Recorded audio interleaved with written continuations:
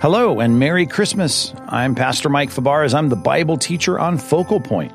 Well, as you read the Bible, you'll discover that God has built into the calendar of the Old Testament a lot of feasting. All these special holidays to remember God's good provision, the provision that He's provided in the past, the things He provides in the present.